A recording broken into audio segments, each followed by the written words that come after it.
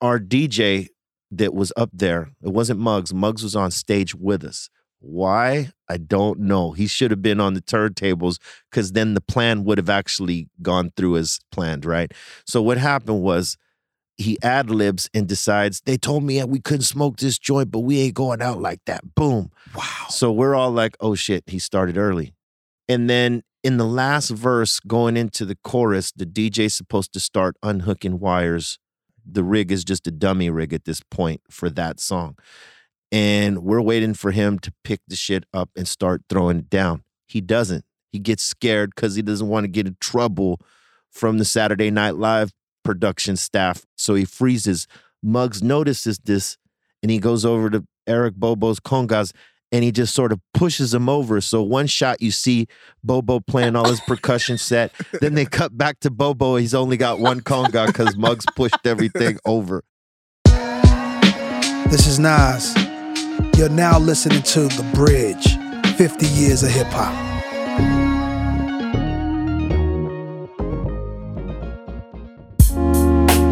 What's up, everyone? This is your co-host, Minya O, a.k.a. Miss Info. It's impossible to overstate how unique and pioneering Cypress Hill has been in their career, which spans over 4 decades. We had a blast talking to Be Real and Sendog about how making rap was their choice to actually walk away from gang life. Sendog also shared the mental and physical strain of touring the world, and then we got Be Real to break down his signature nasal flow.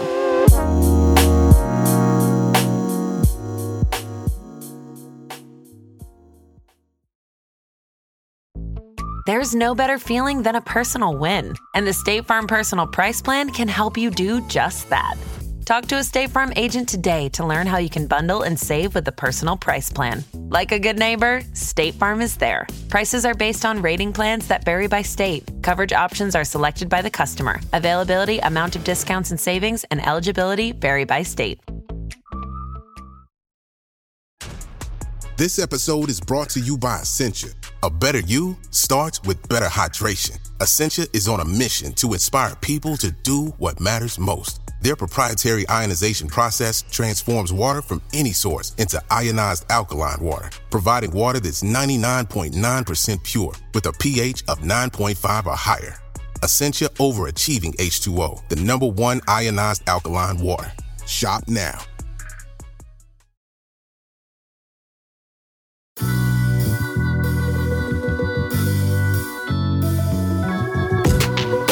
In the entertainment business, there's always that push to follow trends in order to make money. But it's the real artists who don't have to copy what's popular. Groups like Cypress Hill have never followed trends, whether indulging in marijuana or representing their Latino heritage in their own way. People don't just react to Cypress Hill's dope music. They can feel their authenticity.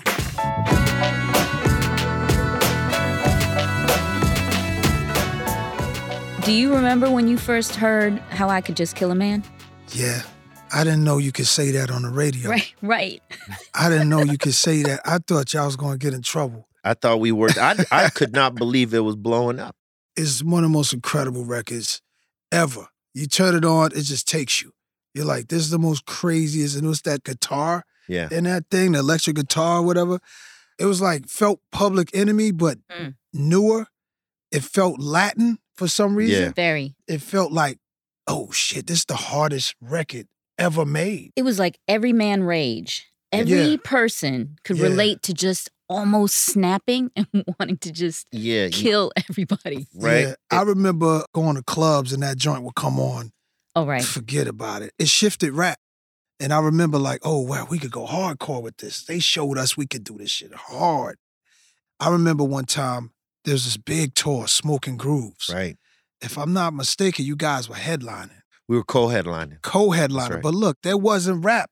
That thing didn't seem like a rap tour. That was like... Rock Because at the time, rock had the biggest shows. All the stuff you see now with, say, a Lil Uzi jumping in the crowd and all that stuff was these Lollapaloozas and Smoking Grooves. You would be lucky to get on that. So only few rap artists got on there at all. Yeah. Cypress was able to finesse that and got on there. And I think you guys had a giant prop of a burning joint. yo, I'm watching the audience. Uh-huh. We're experiencing Woodstock. It was Jim Morrison. It was hip hop. It was rock. It was East Los Angeles. It was everything on stage at one time. Hmm. And I'm like, they figured it out. They figured it out. It was crazy because we were going with it. We had no clue any of these fucking doors were going to open for us. We didn't know how people were going to react to this shit. And the marijuana craze was just building back Yeah. up since the 70s. Right.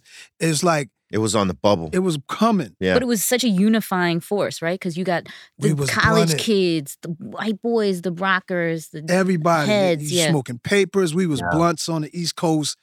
And these guys making the records that was tailor-made for us. Yep. I'm chopping up the title. Smoke is the way to walk. Stoned is the way to Stone walk. is the way to walk. Yeah. I mean, dog, that one right there was Trippy. like, Super trippy. what? Super trippy. What? This is our anthem.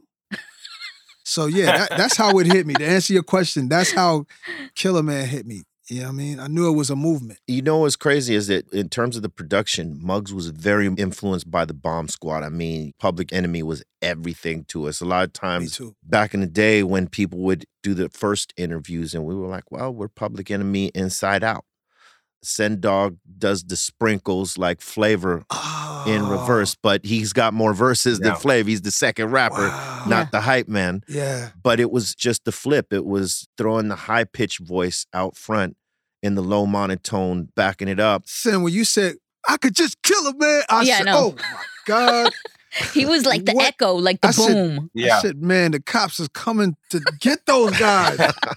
Cause it's y'all, and in the video, I said, no, they kill people, man. These guys don't play, man. I was like, You know, the funny thing about that, I think that we developed that style, Yeah. like imitating Chuck and Flav on the radio when the songs would come on K-Day and Be Real would rap the Chuck D parts and then I would do the Flav parts in that voice. wow. Okay. And it just somehow morphed into our own identity. But that's the beginning of how that style came about. Yeah, it was pretty much like I was rapping in this voice, Yep. right, early on. And we just listened to it, you know, when we were filming our documentary. And crazily, I sound like Special Ed.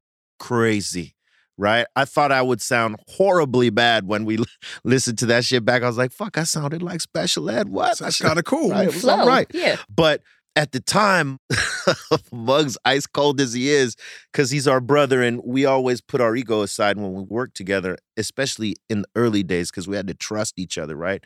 He was like, hey, not for nothing, but you got to do something about your voice, because if not, you just going to write raps for Sen Dog. I'm like, oh, shit. Wow. And so immediately, Ramel Z came to mind. I'm pitching my voice up, and Real Estate was the first joint that I pitched my voice up. Then we got on to Killer Man, and Killer Man was 3 songs that we pieced together to make one. It was a verse from this shit over here, and over here, and Muggs came up with the beat. He was like, hey, that piece from the other song, put it here, and let's get those other 2 pieces and lock it in. And when we got that first verse, that's when I started writing the second and third. Mm-hmm. And then he starts piecing all the break and the bridge and all the crazy sounds that go into it. And that was like the second song that put the stamp on me using this voice for the rest. Explain to everybody, when you say I pitched my voice up, we're hearing your regular speaking Right. voice. So if you can kind of show me what you mean. All right, so this is my regular voice, right? Mhm. But if I was to be doing a verse, You take it into nasal, you like no. make it. people think that because we always called it nasal, but it's from down here. It's like, don't miss out on what you're passing. You're missing the Huda of the funky Buddha.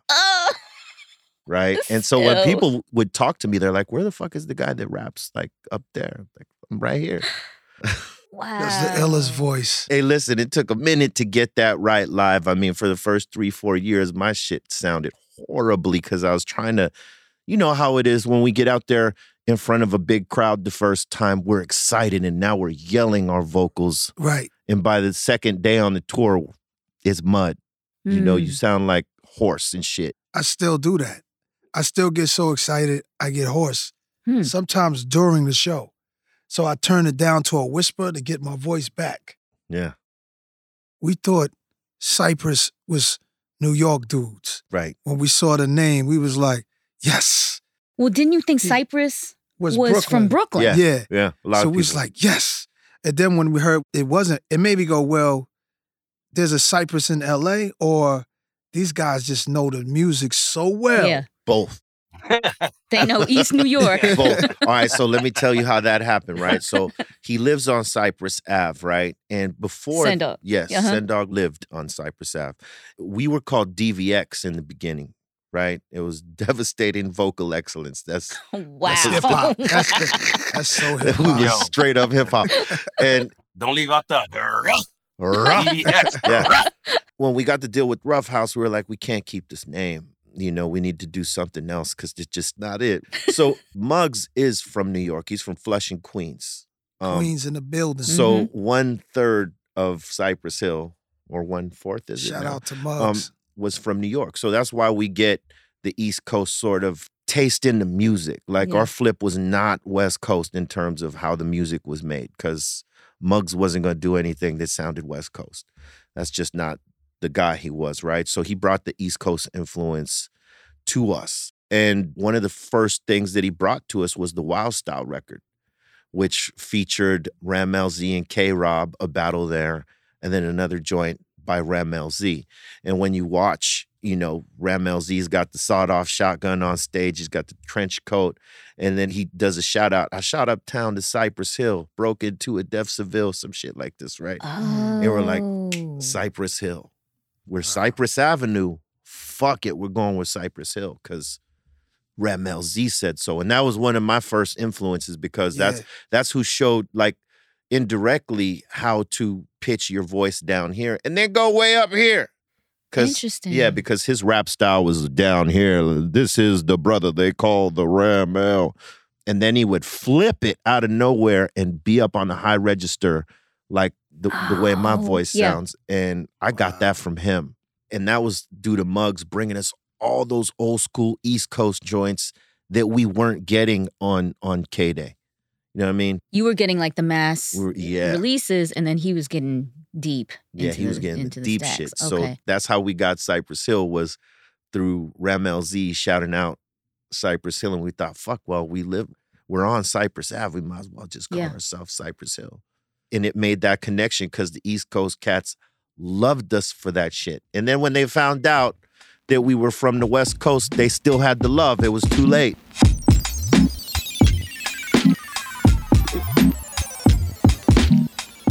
This is amazing, man. We all started on the same label. Myself, Cypress Hill, also the Fugees. But this label called Rough House, started by Chris Schwartz. And he had a vision. We're here to represent, and we've been on a journey. And I gotta say, I take my hat off to you guys with the journey. I'm sure you was watching me while I was watching you. Absolutely. And going, wow, Yeah. look at these guys. Oh my God. And How I Could Just Kill a Man was the first thing I heard from you guys. Yeah. I know I was hearing some stuff on Stretch and Barbito. Was that the first single? Yeah, there was a snippet tape that Sony put out first, and then the actual single was double A side, Funky Phil 1 and Kill Man. For marketing purposes and safety, you know, Sony and Rough House wanted to put out the less lethal, less controversial, so they put out Funky Phil 1. We did a video and stuff like this, and it was kind of going slow. But because it was a double A side, DJs knew they could flip the record, and all the mix show DJs, especially Stretch and Barbito, they were like some of the first to flip it and play Kill a Man. And that's when it started picking up. And then Chuck D and them were working on the Bomb Squad, and Chuck were working on the Juice soundtrack, doing the score and all that. And they selected How I Could Just Kill Man for the main pivotal scene there. And that's when it started getting major run from the movie, and the mix shows, it exploded. And I do remember following you because there was a new music seminar, and you were performing at one of the showcases. And I was hanging out with Ice-T up in the seats watching you get down. And we were both like, oh, man, he's going to come kill the game right here. Wow. Yeah. Salute. Those were fun. What? dangerous sometimes, but fun. Yeah. Well, Yeah. especially when the West Side would come through. Oh, Yeah. man. We didn't know how to act sometimes. And then the funny thing is things would pop off and you wouldn't read about it until the source like 3 months later. Yeah. Like, I loved going to that shit because, I mean, for me, I grew up off of New York hip hop. That's what Sen Dog and I gravitated to immediately, like Run DMC first, then the avalanche of everything that came after. So we was out there absorbing the culture and being with everybody who was like-minded, the love for hip hop and the want and desire to do it. It was just a great culture to see everybody there trying to get theirs and push their albums and push the groups and all that stuff. It was a great time. Can you guys tell us about your hoods, where you're from, and coming up listening to Run DMC and stuff, and then getting to New York? Oh, yeah. Well, Sen Dog's from Cuba, but moved to Southgate. I moved all around Los Angeles, but when I met Sen Dog and his brother, I met his younger brother, Mello, first. He brought me on over to Cypress Avenue, where Mellow Man Ace. Mellow Man Man Ace. Ace. He was out Yeah. before you guys. Yeah, he was. Yeah, he was out 2 years. Was it, Sen? Like 88 or just 87? over 2 years. Just Yeah. over 2 years, he did his thing, and then we came out. You know, Southgate is on the Lower East Side of Los Angeles, just over the tracks from Watts in South Central. And it gets crazy. Not as crazy as over the tracks, but it was getting crazy here and there. And we grew up there, and our love for hip hop was cultivated there, listening to Run DMC and the Beastie Boys and Eric B. Rakim, Big Daddy Kane, LL, and Public Enemy, KRS, Beastie Boys. Yeah. I mean, these were all the things that we were excited about. And we were listening to all this stuff on K-Day, 1580 K-Day, which was the hip hop station back then. It was an AM station. And we would just be on Sen Dog's block listening Blasting music. blasting music and having dreams. You know what I'm saying? Wow. Eventually, I sort of broke away and I got involved with gangs and I was running around crazy style like that. But Sen Dog and Mello, eventually when we would meet Muggs, they were still sort of actively doing stuff. And that's how Mello got signed. And I came back in later, but it was grimy times, man. I mean, you know how the struggle is when you're coming up and you got nothing. Yeah. You got to believe in you and what you're doing. And at that time, I was so indoctrinated in gangbanging, I lost sight of the music for a while. And I always thank God at the fact that Sen Dog, Mello, and Muggs brought me back in because, Yeah. you know, I was deep. Thank you, Sen Dog. We knew that we needed you somehow, some way. And we were like, we got to get that guy. We got to get him. But we would go to the hood to go get him, and he didn't want to come. He'd be like, man, there's a war going on. I can't leave. Wow. Wow. We kept on going back, and one day we got him, look, we'll bring you back. Just come and drop this song up in the apartment up in Hollywood at Muggs' place, and we'll bring you back tonight. And he said, okay. We took him in, and that was the last. He didn't go back to the neighborhood for, I don't know, forever, I don't think. That was the beginning of That was what became, Be Real was born that day. And we kept the song. It was Real Estate. That was the song that he did. yeah. On the first album. Wow. Yeah, well, you know, when I got brought back, they were working on Mello's album for Delicious Vinyl. And they asked me to write 2 songs because I was decent at writing. My rap skills sucked at that time, but my writing was all right. So they asked me to write 2 songs. And I'd spent time in the Delicious Vinyl studio going through it with Mello and all of us that were there. Muggs was producing that album in the beginning. And I got bit by the bug. I was like, oh shit, I might be able to do this again. And then being around all the other artists that were there that were coming through the studio, well, Mello was recording his album, like Tone Loc, who was cracking at the time, Young MC, who was writing some of that shit for Tone Loc, and who he had it cracking. It wasn't necessarily my cup of tea of hip hop, but I respected what the fuck he was doing, and seeing all these dudes coming in there that were cracking, it was like motivating, you know what I mean? So I wanted to be there more than I wanted to be on the corner, and that sort of was the transition. And then I started getting momentum from it, and then I wrote that first song he's talking about with Mello. Me and Mello wrote that. That was the beginning of me like saying, okay, I'm gonna put this shit right here behind me and focus on this because I can't do both. These dudes took too big of a chance to bring me back to help do the music. So, I left it behind. Unfortunately, my boys, my circle that I banged with, they understood that. and were in full support of it. So, I never caught flack for leaving or anything like that. And it wasn't like that I was no longer a part of the set, because that would never be, right? Because I wasn't saying, hey, I'm done, I'm leaving. My thing was, I'm going to do something better. And they understood that. They didn't anchor me down to the streets. I could have did that for myself, because a lot of us, habits are hard to break, especially when you're as close as I was. I mean, I was in this shit and I didn't think I was coming out because I didn't want to come out. They helped me to realize there was something more because I was stuck. Like he said, they would come to me and, come on, let's go to the studio, help get down over here, and be like, man, we ain't going to make no money off this rap shit. Y'all are crazy. I ate all my words I ever said to these guys in doubting that. I decided to take a chance on myself and take a chance with them because they took one on me. So I just left that shit behind. And, I still got my day ones down there that got my back no matter what. But I don't got to go be soldiering or be the general down there. I don't got to do none of that because realistically, I left that and this is now my path. It's been my path. So you got to just be willing to let go. When you were gangbanging, did you take a lot of that mentality into your music and express it? Like, how do you guys come up with Kill a Man? What's the inception of that and what were you guys really addressing? Well, we were addressing everyday life for us, that anyone who lived in the type of streets we live in, and we know that's everywhere. It could be found anywhere and everywhere. And we were being the voices for them and being the voices for ourselves, telling people what we were experiencing, and also that there is a path out. Like, we were here, but now we're over here. It's possible. You don't got to get stuck just doing this. If you look at the opportunities in front of you and you decide to take a chance on yourself, there's a way out of that. That's what our music was always reflecting, I think, is showing, hey, this is the gritty shit that exists. Yeah. But there's a way out of it.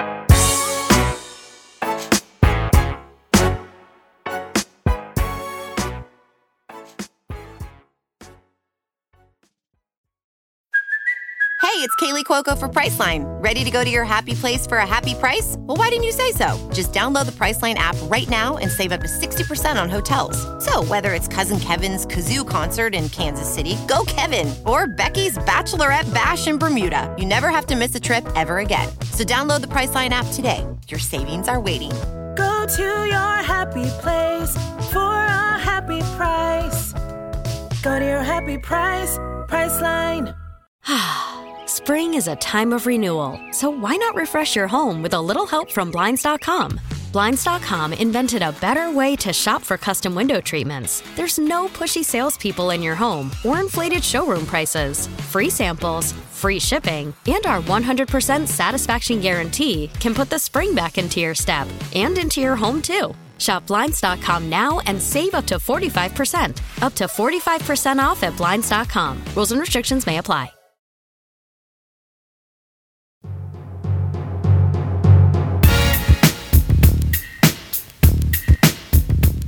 I wanted to bring something up that when the songs first came out, the other part that was so new and fresh was that it sounded so Latin. It sounded right, distinctively that, right? And then when we saw what you guys looked like, I'm sure a lot of that was the marketing, but then it ended up just like a blanket, oh, they're Mexican. And you guys are not actually Mexican. Well, the culture is there. Yeah. Right. The culture is there, but Sendog, you are Cuban American, and Be Real, you are also Cuban American and Mexican American. Yeah. And then Muggs is just he's Italian American, a white guy from Queens. Did they just basically say, okay, and you guys are just going to be like, let's just go with this? Well, what happened was originally when we got signed, the first song that they ever heard was Sendog rapping in full Spanish. That's what got their attention in the first place, because there was really not anything else out there like that. I mean, previously you did have Kid Frost and Mellow Man Ace, but they were rocking Spanglish. Neither of them had done a full, complete Spanish song yet, I don't think. Am I right or wrong on that, Sen? No, you're right about that. That's So correct. so the record company was excited. They were like, oh shit, Spanish rap. We can totally do this, right? But we hung out with Frost and we hung out with Mello, obviously, because that's Sendog's younger brother. We did shows with them. we rolled with them for several years, seeing the mistakes within management and the record company on how they tried to market them to a market that wasn't yet there. Instead of just marketing them to hip hop fans in general, they tried to make it a Latin-based market, and it wasn't there yet because most of those Latin folks weren't listening to hip hop. Some of us as kids were, but not as a whole. So you're trying to put them in a space that doesn't exist, and that was key for us to witness because we didn't allow Sony or Rough House to do that with us.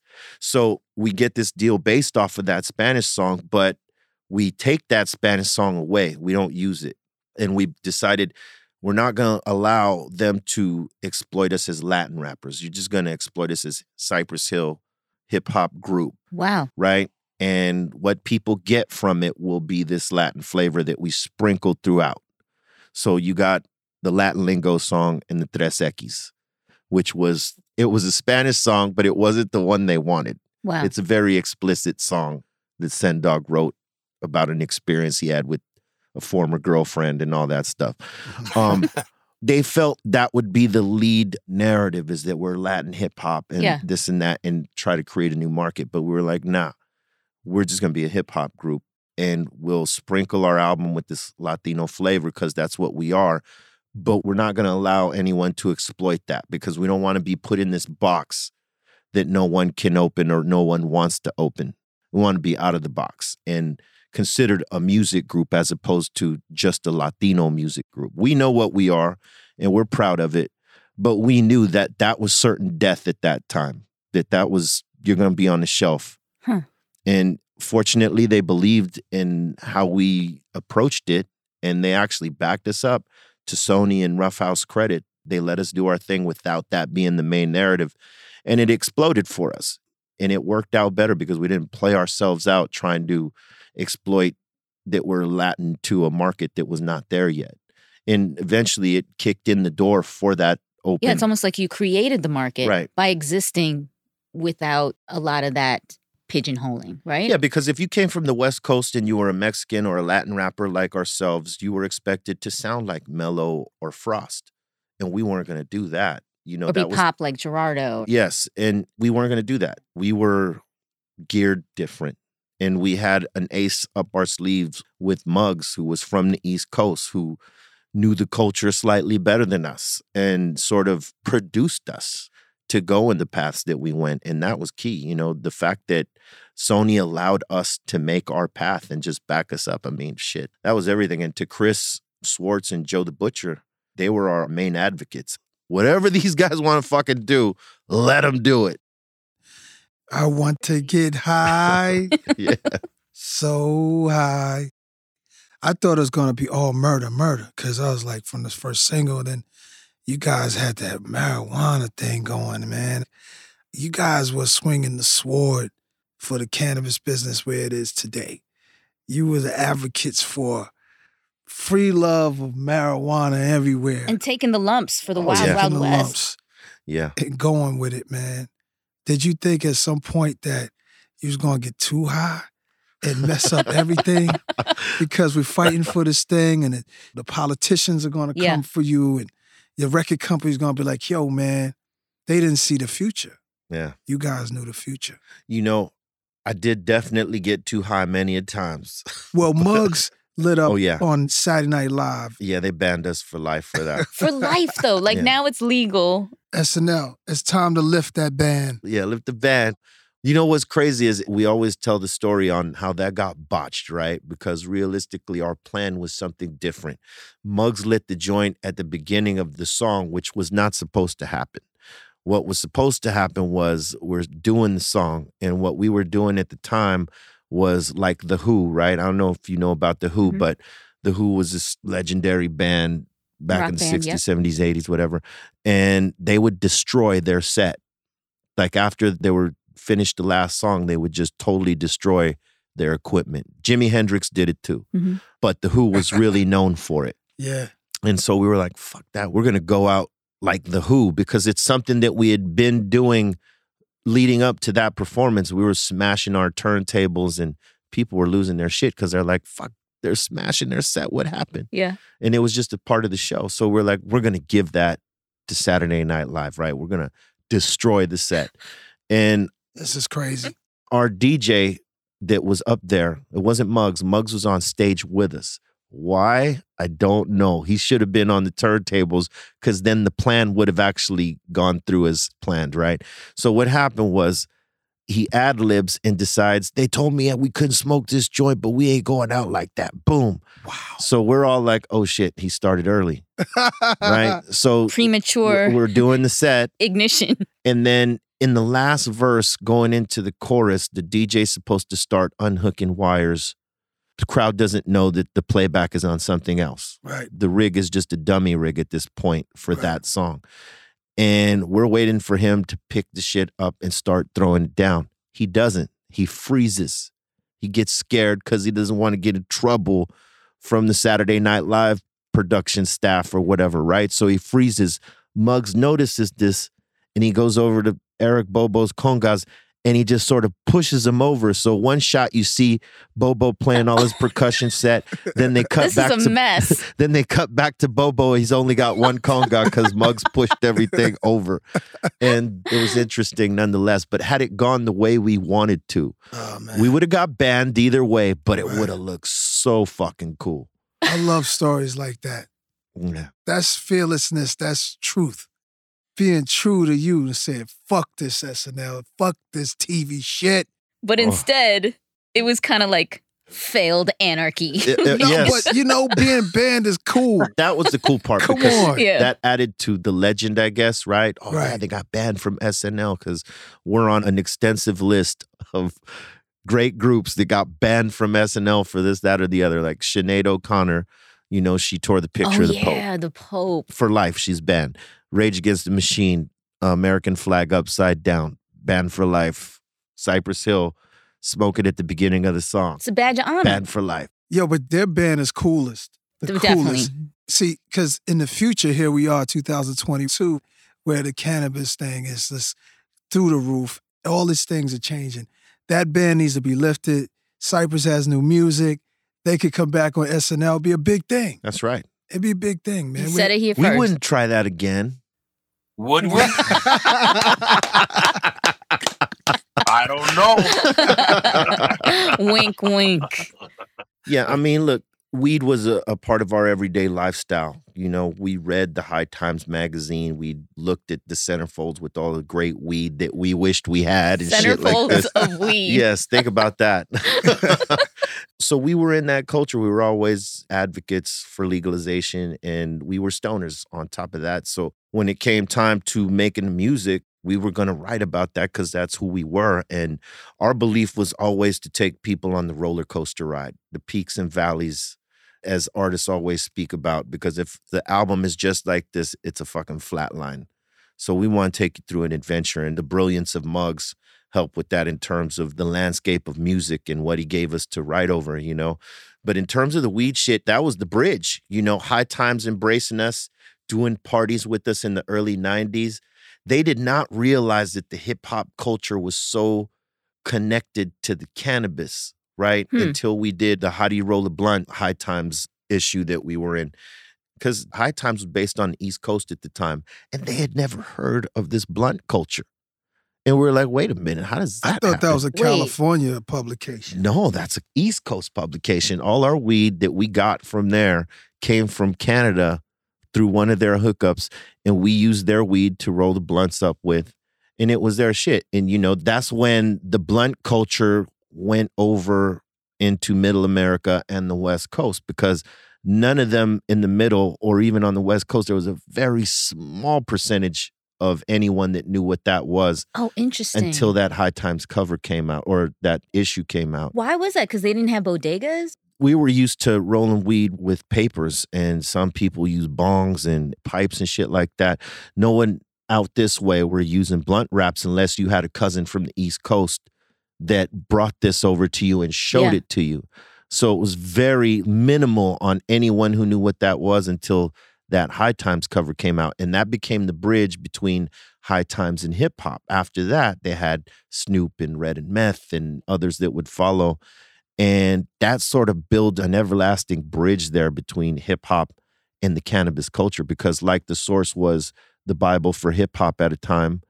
Yeah. High High Times, Times yeah. was the Bible for the stoner advocates and whatnot. And now, today, Be Real, you have a dispensary and your own line. Six. Six dispensaries. Yeah, right now they're all in California. We're about to expand into other states in the next year. And I can't wait for that, to put a Dr. Green Thumbs on the East Coast, like in New York, Boston, Jersey, Philly, all that. You know, I'm looking forward to that because we want to give people the California experience. We want to take our genetics down there, take our brand, and let them see what it is.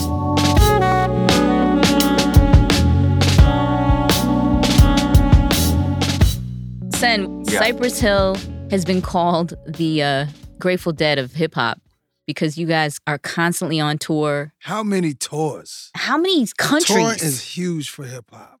Oh, man. If you can tour. I don't know that we've ever counted like how many countries or anything like that, but when we first started touring, I actually started to question myself. Like, I don't know if I'm built for this or if I'm made for this. You know what I mean? And it was just one of those things where I seen all the guys, B and Muggs, they're having a blast. They're having fun. And I was just like, I don't know if I could do this, you know, but through the years of doing it over and over again, I became a professional at it, you know, and a mainstay. But the touring was, to me, that's where the hard work comes in. It's not making an album or anything like that. For me, it's traveling the world and actually, you know, different time zones and different foods and cultures. When you're a young man, you know, even as an older guy, that's where all the work comes in, and that's what you have to be in shape for, not just physically, but mentally ready to go out and do 60 days and all that stuff. It's more work than what people would imagine. Yeah. You know, your state of mind is important. Yeah. You know, when you want to go do the work and you're having fun, it's easier to do the work. But when you're stressed the fuck out and doing the daily grind from gig to gig, the in-between parts are the trying times. And we tour a lot. I mean, shit. The first... Was it with Black Sunday? Was that like the first tour? No, we were touring from the first album when we got, I think it was Lollapalooza. That was our first big festival tour. It was around that time. And, you know, the whirlwind began. We're doing 2, 3, 4 shows a day off, 2, 3, 4 shows a day off. It's a grind. And we built our reputation from that time. It started getting around at us that we had this sort of energy. We need them on the bill, right? Mm-hmm. So we start taking gigs left and right after Lollapalooza. That sort of is what launched our touring career. And I would say that out of the 12 months, whatever, we spent 9 on the road. Wow. For the first 4 or 5 years. Because we figured we're not going to get radio play. We got to go and play in front of people and win them over in this capacity, right? With no matter who we're playing with or going on before or after, we got to win them over. So that sort of took precedent for us just being on the road. We barely saw our families. We barely saw home. And before you know it, Sony was calling us like, hey, we got to pull you guys off the road. We were doing that much road work. We got to pull you off the road because you guys got to make your second album. Right. And what's crazy is that our first album had just popped off. Like it caught momentum slow. It took about 6, 7 months before it actually started popping off. So from the time that it came out, it entered the chart at 200 or 171, something like this. And then it popped off the chart. It dropped in the second or third, fourth week or something like that. And it wasn't until they flipped Kill a Man and everything starts happening, then it pops back up. And now the album is climbing. All this time we're touring, we don't see it. We're not looking at billboards, looking at the bullets or anything that. We're just going day to day doing shows. We don't know where we're at. I don't know what city we're in, what day it is. We're just going, right? And so we go in and we record Black Sunday in the matter of about 3.5 months. Whereas the first album took us 4 years to make. Wow. Right? So we craft it, we get it done. And where'd you record it? We recorded maybe 2 songs in Los Angeles at American Studio, which is where we normally would record. There was too many distractions, so we flipped over and went out to the East Coast. We were in Baby Monster Studio. That was everything to be recording the album in New York. I was living there with Muggs for the better part of a month, and I was loving that shit. So it made it easy. What's crazy is that when we released Black Sunday, we were in Europe. And this was our first time going to Europe. We hadn't touched it on the first album. We're releasing Black Sunday and we're in Europe. So it took the second album to get us there. But we didn't know what kind of momentum we had because we were doing so many shows, right? And we call in to our families from Europe and shit. And we're like, hey, what's going on? He's like, your Black Sunday album is coming out. And there's motherfuckers wrapped around the block at every goddamn store we went to buy it. Wow. And we're like, what? We couldn't believe any of that shit because we couldn't see it. So, and then by the time we get back and we get our charting, we had Black Sunday at #1 on the 200 Billboard top albums. And our first album had climbed all the way up to #5. So we had 2 albums in the top 200 at 1 and 5 at that time. And no other hip hop group had done that. And we didn't realize the momentum. We were just like crazy, totally fucking dumbstruck by it. Like, what the fuck? How long did it take to get back to the States from Europe? I think we were out for 6 weeks then, right? The first one? Yeah, that first run was like, I think 6 weeks. 6 or 8, something like that. Yeah, and that shit was new to us. Cause I mean, this is our first time in Europe. We hadn't been so far from home. I mean, you know, doing promotional tours in the United States, you're away from home, but you don't feel... Still America. Yes, it's still America. We spent so much time building our base in Europe. Every time we went out there, it was a 6 or a 8 or a 10-week run. And pretty soon, we start seeing the results of that. Yeah. Like our biggest markets were in like Germany and Spain and the UK and places we just never thought that we'd ever be and that our music would ever hit. Oh, it's man. all new. I know you were suffering with the weed in Europe at that time. Boof. Boof. We could not find nothing until you got to Amsterdam. Oh, man. Amsterdam. Till you got... It was like this oasis for you guys. Oh, yes. Like the Simpsons Yeah. did. It was glorious. Cypress did the Simpsons too. Yeah. Yeah, we did. That was a trip, you know, to get asked to that. I mean... Oh, that's the next level. That's like... What? I mean, we're fans of it. It's a staple, right? Yeah. And, you know, for them to ask us to be in it, we're like, hell yeah. That is the Hall of Fame. Yeah. It's one of the things that, you know, you look back and say, that's forever because they always, in syndication, they'll run that. Same thing with SNL, though. You know, they banned us, but they'll play that episode in syndication. Can't wait for the documentary. Bang, bang. Yeah, you know, we hooked up with our longtime family member, Estevan Oreo, and oh man, and also Jason Goldwatch, and good dudes. Putting this thing Best together. Visuals. And you know, Estevan, he spent like 17 years on the road with us, something like this. Yeah. He was our photographer, tour manager. Yeah. And DJ. Oh, I didn't realize all that. And listen, he was doing everything. When you join Cypress Hill, there's no one hat you're going to wear. You're going to do a bunch of shit. And for him, he traveled with us forever. So he had all the unique photos. We had video cameras at the time. So he has some of that unique footage. And we thought, you know, he's so close to us. It only makes sense for him to be the one to put it together. So salute to Estevan Oreo.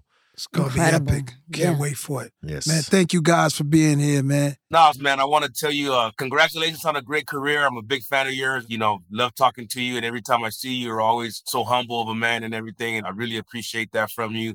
As big as a celebrity as you are, brother. Thank you, man. Likewise, man. Family for life. Hey, man. I'll say this. There was one time that it was the Rock the Bells pre-party. Remember that? It was when you just put out the project with Damien. Okay. And they were doing like little showcases there, and I smoked out with you before you went on stage. And fucked me up. I'm sorry. That's why you don't remember it? Real. No, I just remembered it just now. I was donezo. I was done. Before performing. Yeah. That was a big mistake. We were in the crowd. He was like, and he was about to do the verse, and it escaped him. He goes, you know what? I was just smoking backstage with B-Ray. Yeah. Everyone understood. That's a fact. Yo. The crowd's like, what's up? I'm like, you went into the ring with a professional? That's crazy. For me, it's drinking. Like if I drink too much, I'll forget the first word and I'm done. I can't remember anything after the first word. If Sendog or Bobo ain't picking me up, I lost it. That's why I don't drink before shows. Always after. I'll be at your next show with Jack Daniels. All right. Just for some payback. All right. Hey, man. Love, guys. Good to talk to y'all.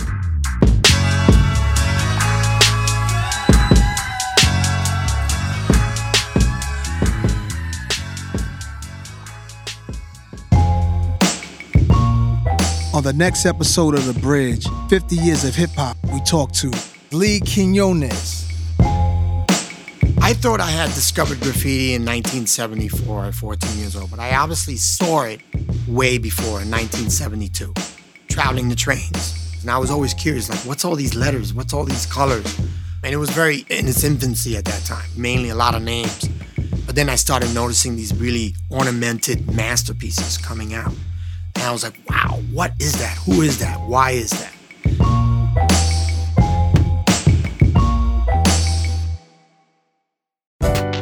From Spotify, the executive producers are Gina Delvec and Jason Rodriguez, with additional production support from Leslie Guam and Andrea Salenzi. And special thanks to Courtney Holt, Jessica Dow, and everyone at Spotify who helped The Bridge come to life. From Mass Appeal, the executive producers are myself, Nas, Peter Bittenbender, Jenya Meggs. Lead producer is Medina Pawana, and associate producer is Serge Jabrija. Our writer is Gabe Alvarez. Samara Langer and Cliff Cristofaro are our editors. Thanks for listening.